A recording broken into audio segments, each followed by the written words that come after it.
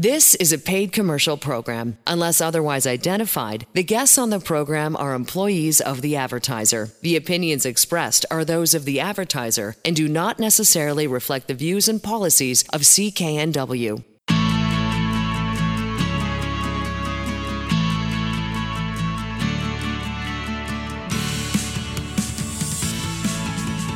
Welcome to Dollars and Cents. I'm Elaine Scollin along with Blair Manton from Sands & Associates. They're experts in helping you get out of debt. We're going to talk about smart credit card use. Blair, the do's and the don'ts, easy do's and don'ts to help you use your credit card, possibly better than you already are. So there's no doubt that credit cards are pretty common, pretty convenient, but a few missteps can easily turn a basic balance into a major financial burden. So debt help expert Blair Manton's going to share his credit card use best practices and easy tips to help keep your balance from becoming a debt problem. So I know, Blair, in your work, you've seen far more credit card bills than the average person. Where do you want to start today talking about credit card do's and don'ts? Well, you're completely right, Elaine, in that I can't think of maybe more than 5 estates in the thousands that I've seen where there hasn't been at least some credit card usage. Sometimes it's not the dominant factor, but, it is a fact that credit cards are, a basic component of most people's financial life, whether it's for convenience, whether it's, to get some rewards. A lot of people do find themselves, using credit cards quite a bit, and there's really nothing inherently wrong with using a credit card. In some situations, they're useful, they're convenient. As I said, sometimes there's some good rewards and perks that, might seem more attractive than they actually are, and we're going to get to those. But you really need to understand how credit works and what the rules are. And, when it comes to financial literacy, it's a skill like any other. It's something that you need to learn. You don't automatically just know everything, and you need some practice, sometimes making some mistakes along the way, some good sources of knowledge to really get you to the point where you are a savvy and well-informed consumer. And, that's what we're really hoping to do today. So I thought, off the top, I wanted to set the stage a little bit in terms of the types of credit cards that most people tend to gravitate towards, and then we can talk about some good do's and don'ts. So in terms of the major types of credit cards, the typical credit card that you'll see most often, it's called an unsecured credit card. Most of the time it's just called a typical credit card. And you always want to check the terms and conditions before you're taking out a new credit card. Understand, are there fees, annual or otherwise? What are their transaction fees, ATM fees? Are there rewards and bonuses? And then probably the biggest cost that you're going to pay, unless you're paying the card off every month, which is the best practice, but anyway, is what is the interest rate? So a typical credit card, you really want to understand all of those factors. Now, there's a couple other types of credit cards, again, just kind of setting the stage of what we're talking about here.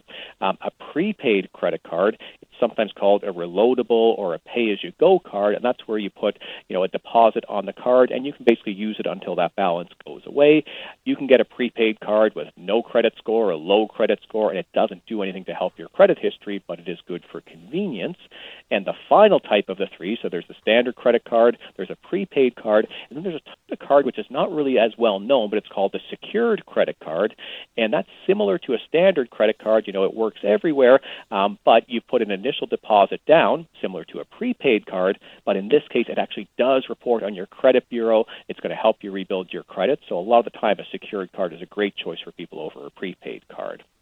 Okay. Now, you kind of let it slip earlier that you think it's the best idea is to always pay off your credit card at the end of every month. So I know that you've got a whole list of really good do's, and I bet that that's one of them. And then, of course, the dreaded don't do this with your credit card. Well, and that's the number one rule, Elaine. You can call it the golden rule of using a credit card, is make sure you've got the cash to pay it off at the end of the month. There sometimes might be a good reason why, even if you have the cash, you'll use the card, whether it's for convenience, maybe it's for safety, maybe there's some recurring purchases or online purchases. But the key thing to avoid this pile-on of interest, which you'd be amazed how quickly your credit card balance can grow at 20 or even 30% interest, you just need to make sure you've got the money aside. So the best practice for a credit card is to make sure you're paying the balance in full on a monthly basis. And if you do that, you're not going to be paying any interest charges. And most credit cards typically have either a very low or a zero annual fee. So if you really take the time ahead of time to make sure if you're using your credit card for a purchase that you do have the cash to pay it off, that's far and away the number one do with a credit card. But even something to consider is if you do have the cash, sometimes there's a behavioral or psychological aspect of if you're actually parting with the cash, you might be a little bit more careful with your spending because there's the physical pain of opening up your wallet, of taking out the different colored bills. Oh my gosh, the brown bill is $100. My gosh, that's different than putting down, a credit card where everything's a little bit, nebulous. It's less tied to something tactile and physical. So it's not the case you use credit for everything always. Sometimes using cash makes good sense. But if you are going to use credit, make sure you've got the money to pay it off. Far and away, that's the number one tip. Number one tip. So I just want to throw this in at this point, Blair, that if there's a listener that already knows deep down inside that it's time to get some help with finances or your debt problem, I want to just reinforce, give Sands & Associates a call. The phone number, 1-800-661-3030. You can set up that first appointment and get started. So can we talk about the do's and don'ts you can offer for dealing with a credit card balance? Yeah, I think just before we get to there, Elaine, I just wanted to touch a little bit on another don't here because I think this is a little bit of a pitfall. And sometimes people are thinking, I'm going to use my credit card for all sorts of transactions, but there's three in particular that cause you to really incur charges really upfront. So be careful if you're taking any cash advances or credit card checks. Oftentimes there's a fee right off the top of those. Be careful if you're doing a wire transfer or a money order. And then finally, and I would hope people aren't doing this, but if you're putting lottery tickets or other gaming transactions on your credit card, be aware they're charged interest right away. So those types of transactions really want to flag for folks to be careful with those. Oh boy, I didn't realize that comes up right away. There's no grace period like there is with other purchases with your credit card. Is that what you're saying? That's exactly the point, Elaine. So if we go out, go to Hudson's Bay after work and buy, a new blanket for the bed or something, I've got 21 days at least of interest-free grace period. I'm going to pay it off. It's fine. I've paid no interest. But if I go out and go to the ATM before then and get the exact same amount of money to take to Hudson's Bay, but I took it from my credit card, I'm going to be charged probably a minimum 20% interest on that from the day that I've took it out. There's no interest-free period. And I'm probably going to end up paying that interest for a couple months because by the time I get the bill, it's only going to have some interest on it. There's going to be some accumulating to the following month, so it gets you into a cycle you don't want to be in. And I know we just sort of glossed over, didn't even touch yet on the benefits part that credit card companies can offer. Do we pay attention to that reward system or the benefits, or should we just discount that altogether? Well, I think you want to be careful and understand that it's an enticement to get your business, but I've done the math, and in general, the best rewards programs, they're going to give you about 1% of what you spend back, whether it's cash back or airline points or something like that. Maybe you get it up to 1.25% or 1.5%, but if you're spending money to get the rewards points and you're not paying off the balance, your interest charges alone for 1 month are probably 1.5% easy. If you carry it for 2 or 3 months, you very quickly eclipse any of the benefits you're going to get from that credit card. So I find the rewards, you want to be very careful about them. Again, there can be a good strategy. Charge things on the card, pay it off every month, get the rewards points. But quite often, I find people build up a balance. They've got these rewards points, but then they've got an interest charge that well exceeds any value they might have gotten. That's fair enough. That's a really good point. Okay, so now let's talk about the credit card balance. What are some do's and don'ts around that? Well, I think the first one is just to be aware and be proactive. Just keep your eyes open and keep track of your account balances, your purchases, and your payments. And you've got to treat all your accounts as important. So don't skip any payments. Don't regularly rotate. I'm going to skip this one this month and pay it the next month. You need to understand any missed payments at all can impact your credit score, no matter how big or how small. And sometimes you missing payments can actually trigger penalties, can trigger higher interest rates. So really make sure you're keeping on top of things and talk to your lender right away. If you think you're not going to be able to make a payment as required, we've seen in the last 19, 20 months, lenders have been very flexible as people have went through very tough times with the pandemic. Can't say that's always going to be the case, but it's definitely worthwhile to be proactive if you know you can't make a payment as scheduled. Now, I know the next thing we want to talk about are the fees or the fee structures. And boy, I find that's part of that 18 pages of information you get when you get your credit card, isn't it? Well, it's so interesting, Elaine, too, because I've often said, the harder something is pushed on you by the salesperson, it's often the better it is for you and the worse it is for them. And the number one thing I tell people to watch out for on fees is balance protection insurance. I've never had a single client, and I deal with people where they've lost their job, they've gotten sick or something like that, where that insurance has actually paid out and done good, and they've gotten some value from it. I've had a ton of clients who, when I look at their bill, I'm like, do you realize you're paying $40, $50, $80, $100 some month for this balance protection insurance that probably won't pay out? and they just had no idea. It was just sold to them as a very good idea, a good way to protect yourself. So be very careful on balance protection insurance. My advice is almost always to say no to it. Be aware you'll be charged a fee if you take a cash advance on your card. Sometimes it's nominal, sometimes it's ATM fees plus a certain amount. Be aware there could be over-limit fees. If your credit grantor thinks they're doing you a favor by allowing you to exceed your limit, they might also tack a $40 or $50 charge on it because you did exceed your limit. And then finally, make sure if you're using your card out of country, you realize there's currency conversion, but there's often a charge, an extra premium on top of that can make it a little bit of a worse deal sometimes than going and exchanging your money. So be very aware of the fees. Oftentimes, the amount the credit card companies make from fees is very close or can exceed the amount they make from interest charges. And what do you tell the person who says, look, I pay that minimum payment box every time I get my credit card statement. I can't figure out why I can't get ahead on this thing, like I'm doing everything I'm supposed to do. I say you're at the number one warning sign of someone who's going to have financial problems is if you're only able to make your minimum payments, you're trapped in a cycle of debt that could be, even for $5,000 at 18%, that's almost 20 years to pay it off. And, the balances can go up from there. So I'd say to that person, look at your credit card statement. It might not be as easy as you'd like to find it, but by law, there is a disclosure there that says if you only make the minimum payments, it's going to take you X number of years to get out of debt. And if you really want to educate yourself, if you look back at your cardholder agreement and look at how that minimum payment is calculated, I remember when I looked at it for my card and I was like, no, I must be reading this wrong. I'm going to pay the interest for the month, any charges or fees for the month, and $10, literally $10. It didn't matter what my balance was. I was paying interest, fees, and $10 each month was going to bring down my balance if all I was doing was the minimum payment. So that's why it's the 20 or 40 or 100-year cycle is minimum payments contribute very, very little to actually reducing your balance. In my mind, they're designed to preserve as long as possible the amount of time you will be making those payments. So we just got a minute left, Blair, and I think this is so important, why a licensed insolvency trustee like yourself, number one person to go see if you've got credit card debt issues. Well, that's absolutely right, Elaine. And a lot of folks I deal with, they're determined they're going to get out of this under their own steam. They feel personal responsibility or they feel embarrassed to reach out for help. The best thing I can say is everybody I meet with feel happy that they've at least had the conversation. They're allowed to get some questions answered. They're allowed to put some, structure to something that seems a little bit out there. They don't know all the rules and responsibilities. It's a confidential one-on-one consultation. You can make some informed decisions, and we guarantee it's without judgment. It's with empathy. We're just real people trying to help real people in tough situations. Yeah, and you're not alone in this because this is an issue for folks, especially during tough times or this crazy pandemic that we're all living through. So if you're ready to get a debt-free plan in place, book your free confidential debt consultation with a caring, and I mean it, caring Sands & Associates debt help expert. Visit sands-trustee.com or give them a call at 1-800-661-3030. You're listening to Dollars and Cents.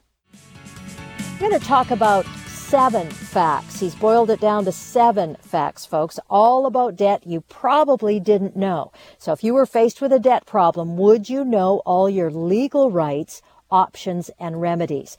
A lot of consumers, not obvious just how complex debt can be until facing the uncertainty of how to deal with it. So Blair's going to highlight the importance of seeking qualified support, sharing some facts about debt issues that maybe you don't know all about. We've talked before, Blair, about the Sands catchphrase, knowing is not owing. So can you start us off with some debt facts that really highlight this for folks and maybe they haven't heard before? Oh, certainly. I'm excited for today's segment as well because I'm sure there's more than 7 key things, but these are probably the top 7 that I see people coming in consistently in consultations where, we're really happy to educate and, the more that we can get the word out to others who might not even need to see us for a consultation but just need to know this in their life, that's success to me. So one thing that I often get asked about is, sometimes it's a family going through a very tough situation and they think that their personal debts might turn into a family issue if they're not able to pay all their debts off as they had planned or if they pass away. So essentially the question of can you inherit debt? We get tons of calls on that all the time, and sometimes it's after people have already taken some steps to say, well, I know I'm going to inherit this debt anyway, so I've liquidated this asset or that. Was that the right thing to do? And then first thing we're going to say out of the 7 today is that relationships alone, family relationships, they do not automatically create responsibility for debt. So a family does not inherit a personal liability for paying your debt just because they're related to you. If you have an unpaid debt when you pass on, your creditor can try to make a claim on your estate. So if there is, some asset that you had when you passed on, yes, those assets have the right to be sold to pay debts. But if there's no assets in your estate, there's nobody else that can be held responsible for that. Now, the exception to this is if there is a co-signer or a co-borrower, joint type of an account, that's where things could have some shared liability. But for the most part, if someone has some debt and they pass on, unless it was a jointly held debt when they were alive, there's no way that it suddenly becomes a joint debt when they had passed on. Okay, and that includes spouses too? Yeah, that's a good point to add there, Elaine. So, a lot of people think if you marry somebody, you marry their debt, and we've talked about this for a number of segments in the past, but it's completely false. You don't marry someone's debt, and it's not the case that if someone had a significant debt, say a husband owes a huge student loan, the government can't suddenly come to the wife and say, well, now you're married, I need you to start paying this student loan. So the debts remain separate even though you're married. Now, again, there's a difference if you start getting joint debts together, you start borrowing things together. Of course, that's, the obligation of both of you, but strictly speaking, each person's debts are their own debts, even if they're married. And you mentioned about a joint debt. And I think it's always so important to talk about co-signing because often that's the first thing that folks suggest they do to help somebody in their family or a close friend. And you are not a fan of that process. No, in my book I wrote a few years ago, there's a big page that says, when is it wise to co-sign a debt? Almost never. I've heard very few situations where it is wise. Maybe it's a small student loan for the last semester of school. You've got the job already lined up. You'll be able to pay it back, and you need your parents to co-sign. That was my example, and it worked out. But for the most part, when you co-sign a debt, most people don't think about the eventuality. If that original borrower can't pay it off, they're going to be on the hook for 100% of that debt. Most people think if you're co-signing a debt, at most it's 50-50 liability, or, first they have to go and really chase that person down and make sure they can't get anything. No, if there's a default in that agreement, they can come to all of the borrowers for full payment. It's called joint and several liability, and there could be credit rating impacts on that as well. If the account's not getting paid on as according to plan, and you're just the co-signer, it could be reporting on your credit as well. The payments aren't getting made. So I've seen situations where people have so regretted co-signing a debt because then when they need to deal with their debt situation, they're leaving the co-signer in a very tough financial situation. So I generally recommend against getting a co-signer for any debts or being a co-signer. I also recommend the exercise caution if you're getting a supplementary card on a credit card account. Really look at the cardholder agreement and make sure you're not signing on to be responsible for any previous balances or any purchases that you don't make. In some cases, you are signing on for both of those responsibilities. I want to throw in here, too, that if you already know that you need to take some action and you need to get some help to solve your debt issue, give Sands & Associates a call. The phone number, again, is 1-800-661-3030, or check the website, sands-trustee.com. So, Blair, are there some further debt facts about what you can or what can and can't happen if you don't pay a debt that you want to include? Oh, for sure. There's a few here, Elaine, and the first one is one that can really, really impact someone in a serious way if they're not anticipating this. It's called the right of offset, and what this is in simple terms, it's the right of a bank or another financial institution to recover money owed to them for an outstanding debt, so to basically get their debt paid back by taking money you have on deposit with them or an affiliated bank to pay the debt. So what it typically means is that if you've got a credit card at, pick a bank, and you also have your daily banking relationship there, it might be the day after you've deposited your paycheck and you're expecting to pay the rent the following day. Your account's been swept clean because you've got a delinquent account balance and the bank just got tired of saying, hey, you're late on this payment, so on and so forth. We're within our rights to go into your account and basically clean it out if that's enough to satisfy the debt. So it can happen at the worst possible time, and your bank could withdraw all the money in the account and leave you literally with nothing, and then your next payments, your NSFs or your regular pre-authorized payments, they might not be able to be funded, and then you're dealing with NSF charges like for $50 a time. You can imagine insult to injury at that point. So the way that you deal with the right of offset is to not put yourself in that situation. So many banks, as you'll notice if you look at their marketing, everything under one umbrella, we can do everything under the sun, and that gives them the ability, if you're borrowing from them, to come and take your assets without having to do anything. They can literally push a button within the bank, and that's about it. If you separate your borrowing and your daily banking, so wherever you put your paycheck in, you just don't have any credit relationship with them, you've frustrated that right of offset forever. That bank that you owe debt from, they could never go to another institution and suddenly take your money. They would have to do a whole legal process. It would take months. You'd see it coming a mile away. So it's the best practice for everybody just to not borrow where you do your daily banking. Such a good piece of advice. What about the time that a creditor has to collect their debt? Does that ever expire, or does it just keep going on and on and on? Well, that's a big one too, Elaine, that a lot of people don't realize. There is a time limit. There is a statute of limitations, so to speak. It's called the BC Limitation Act, and it limits the amount of time creditors have to take action to force you, which means to sue you, for a debt that's open. And in BC, it's as little as 2 years. So it changed a number of years ago. It used to be 6 years. If you owe somebody money, they can threaten to sue you, for 6 years. It changed a number of years ago. It's now 2 years. And the way that it's measured is 2 years after the date the debt was incurred, the date the last payment against it was made, or the date the last written acknowledgement of the debt by the person who owes the money, including an email, was made. So if 2 years have passed and you have not made a payment on the debt, you've not acknowledged the debt in writing, and nobody has taken legal action against you, this debt can become uncollectible. And what that means is that you could never legally be forced to pay this debt. If they tried to take you to court, your defense would be one sentence and it would be irrefutable. You'd say, BC Limitations Act, it's beyond 2 years, therefore they've got no right to do this, and you would win. Now, it doesn't mean that you don't owe the money anymore. So just because the limitation period has elapsed, it means they don't have the legal right to force you to pay the debt, but they can do other things to you. They can still call you. They can still harass you. They can still threaten you. As much as the threats might be empty, they still might be made, and that can cause you some stress. So the debt doesn't go away, but realistically, your risk towards the debt is significantly lower once the 2-year limitation period has passed. So a couple things. You've got to be careful about making small payments because, if you're 1.9 years into that limitation period and you make, a $10 payment on that debt, a good faith payment or whatever, you've now reset that clock back to zero and the 2 years starts again. And the second point here is to realize not all debts have limitation periods. Any amounts owing to the government, there's no limitation period for income tax or student loans or anything like that. So it is, and things like alimony or maintenance, no limitations on those, but your typical consumer debts, there is a standard 2-year limitation period. Okay, that's really important, especially that whole, if you've had any correspondence with the person who you're owing. I think that's fascinating. Well, yeah, sometimes your best bet is just to go silent. If you know you can't pay the debt, it's not going to help you to pay $10 a month. You're never going to hit the limitations period. And sometimes saying nothing means that you're not going to incriminate yourself or not going to reset that clock. So sometimes that can be a good action, and we'll give you advice on that if that's your best course.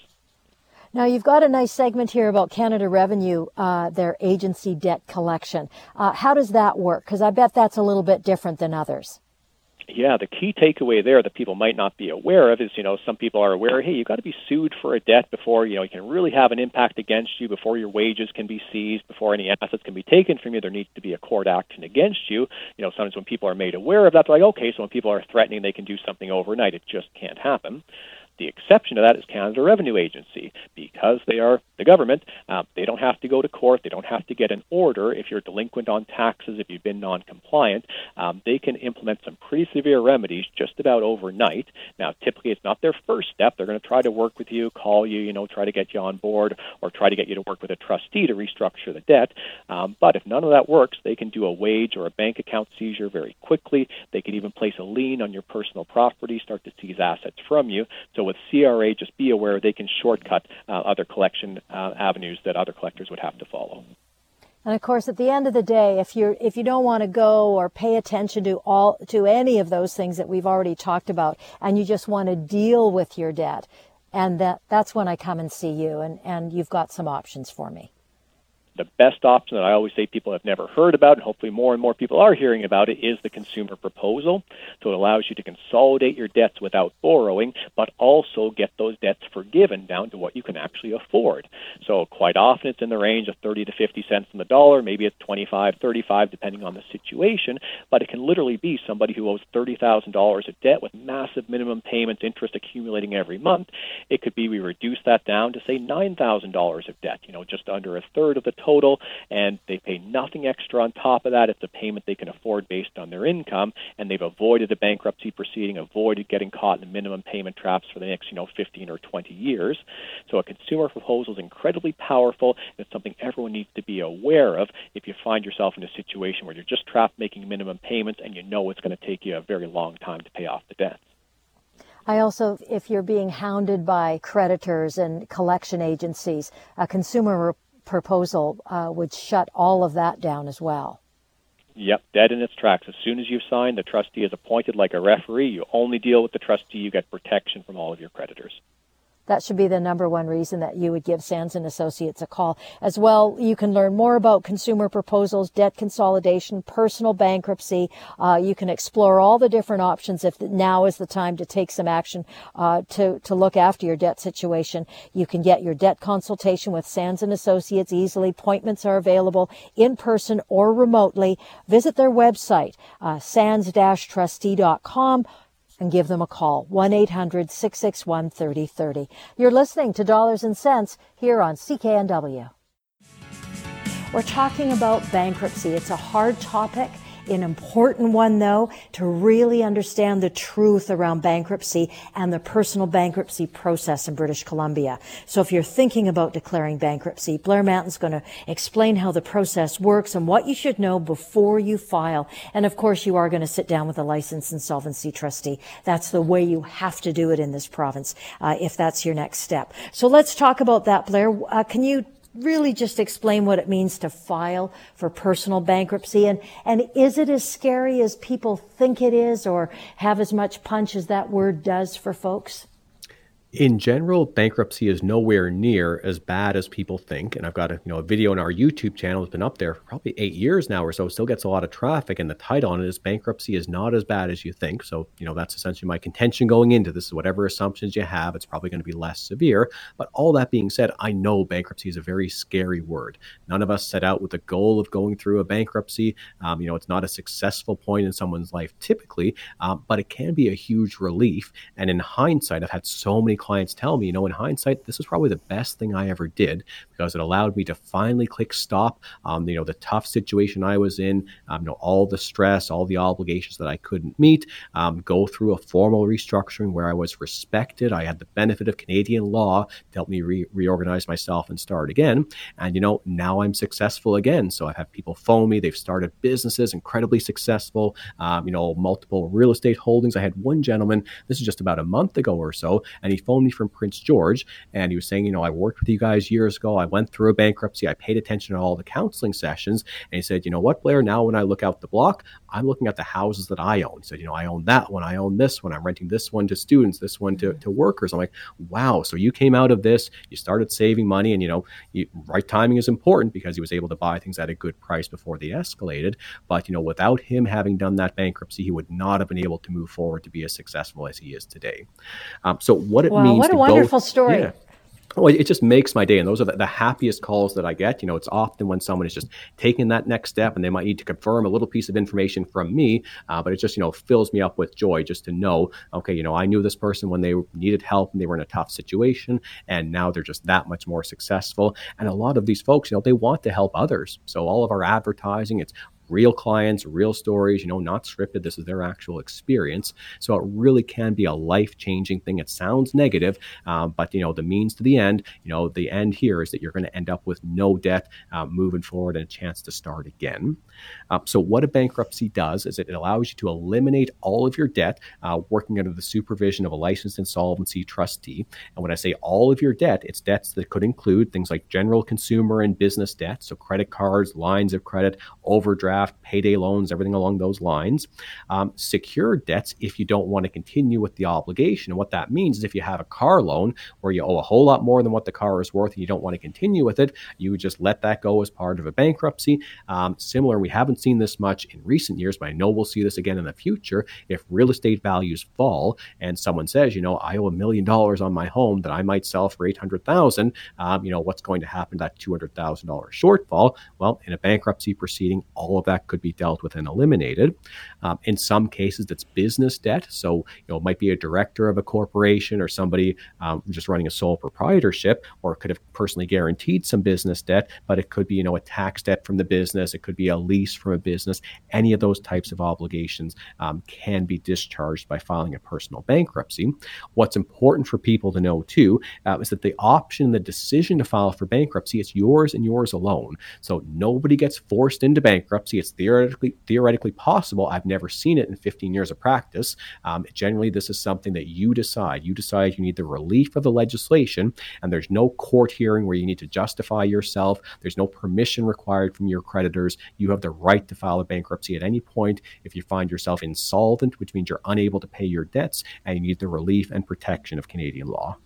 And I want to mention, if Blair's already been talking about your situation or you've been thinking along these lines, give them a call, 1-800-661-3030 for that first sit down to see if this is the best step forward for you. They have 19 offices. I think it's 19 offices now, right, Blair? All over British Columbia? More than that. We're at about 25. We're all over the province now. 25. Oh, I'm very sorry. 25 That's offices all over the province. And the website is sands-trustee.com. So can we talk about the key steps to declaring bankruptcy in Canada? Yeah, it's quite a big misconception. People think bankruptcy takes 7 years. It's an incredible ordeal to go through. In practice, it's pretty brief and straightforward in most cases. In about 80% of cases, bankruptcy from the day that it starts to the day that it's finished and you move on being discharged from bankruptcy can be as short as just 9 months. So it's not anywhere close to the 6 or 7 years that most people think, literally 9 months for 80% of people. What are the main steps? Well, step one is it all comes back to the free consultation with a licensed insolvency trustee. So you're going to meet with us confidentially. It might be over video, it might be telephone, in our offices across the province. Whatever works on your terms, we're going to do that. We're going to talk about all of the options that you have. Bankruptcy is typically the last resort if nothing else works. So there's certainly situations where bankruptcy makes perfect sense. There's also situations where someone might think bankruptcy is the right option. And then when we show them, well, here's a consumer proposal, you might end up paying something similar, but you're this much more in control, a little bit better on your credit. The person might make the choice to take that option. So we don't go into anything with a foregone conclusion that bankruptcy is inevitable. But if it is the right option during the first consultation, we're going to explore all of those things and let you know exactly what filing a bankruptcy would entail. Step two is after that first meeting, you'd prepare an information form. So we'd show you, here's the form that you fill out either online, in person, or by print. And then you give us all of the information so we can prepare the official bankruptcy documents. And then our step three is we sign those documents. Once we've signed those documents, the bankruptcy starts, the 9-month counter is underway, and you cease having any responsibility to your creditors at all. There's no payments required of you. They can't call you, harass you, take you to court. If anything's being seized from you, that has to stop. If your wages or benefits are being seized, a trustee is going to put a stop to that right away. And then you focus on completing the duties of the bankruptcy and achieving that discharge, which puts the debt behind you. And there are some very specific advantages to declaring bankruptcy or choosing bankruptcy over a consumer proposal. For the purposes of this segment, can we talk about what those are? Yeah, there's definitely advantages to bankruptcies versus other options. And in some cases, they can be better than a consumer proposal. But in general, a proposal and a bankruptcy give you a whole lot of very similar advantages in that they're both quite private processes. So when you file a bankruptcy, a lot of people think, and I thought this too before I was a trustee, well, I've seen those bankruptcy sections in the newspaper. It must mean that every bankruptcy is in the newspaper. That's not the case at all. It's about 1% of bankruptcies have to be in the newspaper. It's for a single day. And, there's maybe a few of those a year we do here at SANS, and we do thousands of other client work here. So I sometimes joke, if every bankruptcy had to be in the newspaper, there would be nothing else there because we're talking thousands of names every single month. It's just in the province of BC. So it's generally a very private process. Your creditors have to be aware, the trustee is aware, but that's often where it ends. We encourage everybody to be open and transparent with the people that they care about and that care about them and get support. But is it possible for a husband or a wife to file a bankruptcy and the other spouse not knowing? It's possible, for sure. Only the person that's directly related to the proceeding generally needs to know about it. In terms of fees, generally a bankruptcy is going to be the cheapest way for you to deal with a debt problem, short of just not paying anything and running from the debt, which is not a long-term solution, but in some cases that's what someone needs to do for a period of time. But most bankruptcies, again, inside of 9 months, if your income is below a certain level of a low-income guideline, it's around $2,400 a month take-home pay for the most recent year, you pay just a single all-inclusive cost of bankruptcy, which is usually around $2,300. It's usually split over the 9-month period, so about between $250, $280-ish per month over that period of time, and that's in lieu of you making any payments at all to creditors. So instead of paying the creditors a lot of money each month that might go on forever, you pay a reduced amount to the trustee. It's over in 9 months. And the last point is that the bankruptcy actually can protect your assets. So you might be subject to wage seizures, asset seizures. As soon as you file a bankruptcy, all that grinds to a halt. You get the space and the time that you need to restructure under the supervision of the trustee. And 10 minutes is hardly enough time to really talk about bankruptcy and all the ins and outs, especially how it pertains to you personally. So it's so important to have a sit down with somebody who knows. And in this business, it's Sands & Associates licensed insolvency trustee Blair Manton. They have 25 offices throughout British Columbia. Their phone number is 1-800-661-3030. You're listening to Dollars and Cents with Blair Manton from Sands & Associates, helping you get out of debt. So this is interesting. We're going to talk about government debt. Everything from those CERB overpayments, which is kind of a new thing in the last couple of years, to outstanding tax bills. So there's some options for relief if you're dealing with government debt that you just can't afford, whether it's those CERB payments or tax balances, student loans, lots of options to consolidate, cut, and even fully forgive government debts that you may be struggling with right now. And Blair's going to explain what we can do about government debt. Blair, you and your team at Sands & Associates, I'm pretty sure work every day with folks who are looking for solutions. And let's talk about some of the different types of government debts that you help people manage, because it's really a large umbrella that those options are under. Yeah, it really is, Elaine. It's something that's so great when you're dealing with a licensed insolvency trustee is the power of a trustee is based in federal legislation, and it's pretty broad and all-encompassing. So, you might have heard, there's nothing you can do about government debt. That's false. If you owe the government money, you just need to pay them. You can't get any relief from it.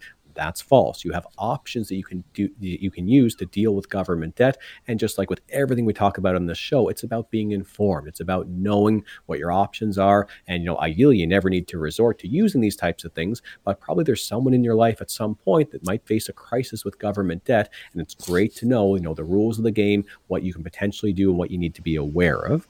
So as a licensed insolvency trustee, we're actually the only professionals in Canada that can eliminate and reduce government debt. So there's no other professional that can help you access the remedies that are available if you owe the government money and aren't able to pay them in full to basically start to move forward. Licensed insolvency trustees can help people manage virtually all types of government debt. So that includes, and not limited to these, but these are the main ones, tax debt. And that could be a number of different areas, something as simple as personal income taxes. It could be GST debt from your business. And regardless of whether you've even collected the GST, yet the government says that you should have been collecting GST, they can assess you a balance that's owing, and that could be something, they'll be very aggressive to collect. Payroll and source deduction remittances. So if you have a business paying your employees, if you're not remitting that money to government, that can be a very significant debt very quickly. And that, along with GST, I often call them the worst of the worst debts. And it's not that I'm making any moral judgments. It's that the government views those as what's called trust amounts, which means you're supposed to hold the money in trust. When a customer pays you money pays you an invoice with GST, you're supposed to hold that GST in trust. When you pay your employees their wages, you're supposed to hold their tax remittances in trust and then give it to the government. And if you don't do that, if you end up having a balance owing, they can collect very aggressively on those balances. But again, with many things, as we're going to talk about in this segment, there is hope, and a trustee can help you deal with those types of debts. Other types of government debts, things like student loans, ICBC debt, it might be for a claim, for motor vehicle indebtedness, an auto plan payment, and other things, local to BC MSP premiums, even though they haven't been charged for a few years, if you have a previous balance, that's still due and payable, and that's something a trustee can help you with. And sometimes there's some overpayments of benefits, whether it might be employment insurance, CERB, or any of those recovery benefits. A trustee can help you deal with those debts as well. I want to throw in at this moment that if Blair's already described your situation, you need to give them a call, and it's 1-800-661-3030, just to sit down and talk about the situation and see if it's something that they can help you with, or what steps you might want to take, or maybe you don't know to take yet, or check out their website, sands-trustee.com. So, next question, what should someone do or not do if they find themselves facing this type of situation, Blair? Well, the worst thing you can do if you owe the government money or think that you might is put your head in the sand and ignore the issue. If you think, I'm just going to not file my tax return and CRA is not going to know that I owe them money, that's a very bad strategy. CRA generally is going to have more information than you can imagine. They probably have a good sense of what you've earned and what you owe. And what CRA will do if you're delinquent in filing your tax returns long enough, they view filing your taxes as a civic obligation of everybody in Canada. They understand if you can't pay, but they're less understanding if someone just doesn't file. So a couple things they'll often do. One is they might place a hold or a freeze on your bank account, where suddenly you try to withdraw some money, you pay the rent or a pre-authorized debit, and nothing is moving in your account. And you phone the bank and they say, yeah, CRA has placed a hold on that account. That definitely gets your attention. Another thing they can do, and this is very severe, it's called making an arbitrary assessment. So they often do this with folks that are self-employed, maybe doing a whole lot of cash-based businesses, and CRA hasn't received a tax return from them. They are going to just calculate their version of the truth and say, well, this is what we think you earned. We looked at your bank account, summoned all those records, and they can get all this stuff. They don't generally allow you any deductions and just put a huge amount for your income, and then they basically calculate a tax amount owing based on that. So you definitely want to avoid having an arbitrary assessment. You can go back and file the tax returns, but then you're trying to disprove something that CRA has already put out there, which is a whole lot more difficult than just filing the truth the first time around. There's no statute of limitations on government debt. So in some consumer debts, we talk about this in other segments, if they haven't sued you in the period of 2 years, they can never sue you. You don't need to be too worried about it. There's no statute of limitations on government debt. So if you owe the government money, there's no waiting it out. There's no hoping that it goes away one way or another. If they have the means to collect, they're likely to pursue that. So number one thing is do not ignore the problem and do not just stop filing tax returns. Another really important thing not to do is don't transfer assets. So if you think you can try to protect assets, you owe some money, you've got some assets that could be used to pay those debts, but you want to keep them safe and put them into a friend or a family member or someone else's name. Most of those actions are just going to end up making the problem worse. Creditors are going to be able to pursue that transfer, especially the government. I've seen CRA say, okay, this real estate was transferred to this person. Okay, we're now going to pursue that person that you transferred the asset to for the full amount of the debt. So now you've brought somebody into this problem who wasn't there before. And in many cases, some of the assets that you think you have to move to protect, you don't actually have to do anything with them, because if you just sought the help of a trustee, you can get protection through either a proposal or a bankruptcy. So you don't need to necessarily move anything around if you understand what's in jeopardy versus what is fully protected. And that's why it's so important to give you a call, Sands and Associates a call, to see what is what. I think because you will be able to outline what happens if government debt is left unpaid. And it's a pretty exhaustive list. We've got a few minutes left in this segment, but I think they're important pieces for folks to realize. Yeah, the way I summarize it, Elaine, is not all debt is created equal, and government debt is certainly the least equal of all. They've got more power than anybody else to do things to you if you owe them money. So just going through, roughly the laundry list of what they can do, interest and penalties, for sure. If you owe the government money, you can plan on interest and penalties being added to that balance, and those things compound on a daily basis. One thing you can do on that is there's often late filing or non-filing penalties for your tax returns, so just get the returns filed in, and you can often mitigate some of those penalties that are being charged. Oftentimes, if you owe the government money, they're going to seize your future refunds or benefits. So they might keep your future tax refunds, might keep your GST credits. If you owe for a CERB debt, they might keep up to 50% of your EI benefits. If you need to collect EI and you owe for CERB, you might only get 50 cents on the dollar of what you're entitled to, which obviously that can result in you not being able to make ends meet. We talked a little bit about a bank account freeze or an asset seizure. One of the more powerful things, which we talk often about, is wage garnishment. So the government can seize, typically 30%, but up to 100% of your income if things go unpaid for a significant amount of time. The important thing to know here is a trustee can stop all of these things from happening, or if they've already happened, put a stop to them in progress. So you just have to reach out for help if you know you owe the government money. Many options to take, but if you don't get anything to protect you, the government can take some pretty significant actions against you. Being able to sit down with a licensed insolvency trustee could be the perfect solution for your situation. And they're at Sands & Associates. Their number is 1-800-661-3030. It's toll free. They have offices all over British Columbia. And you can check out their website as well. And that's sands-trustee.com. You're listening to Dollars and Cents with Blair Manton from Sands & Associates, helping you get out of debt. You've been listening to Dollars and Cents. See you next time. The proceeding was a paid commercial program. Unless otherwise identified, the guests on the program are employees of the advertiser. The opinions expressed are those of the advertiser and do not necessarily reflect the views and policies of CKNW.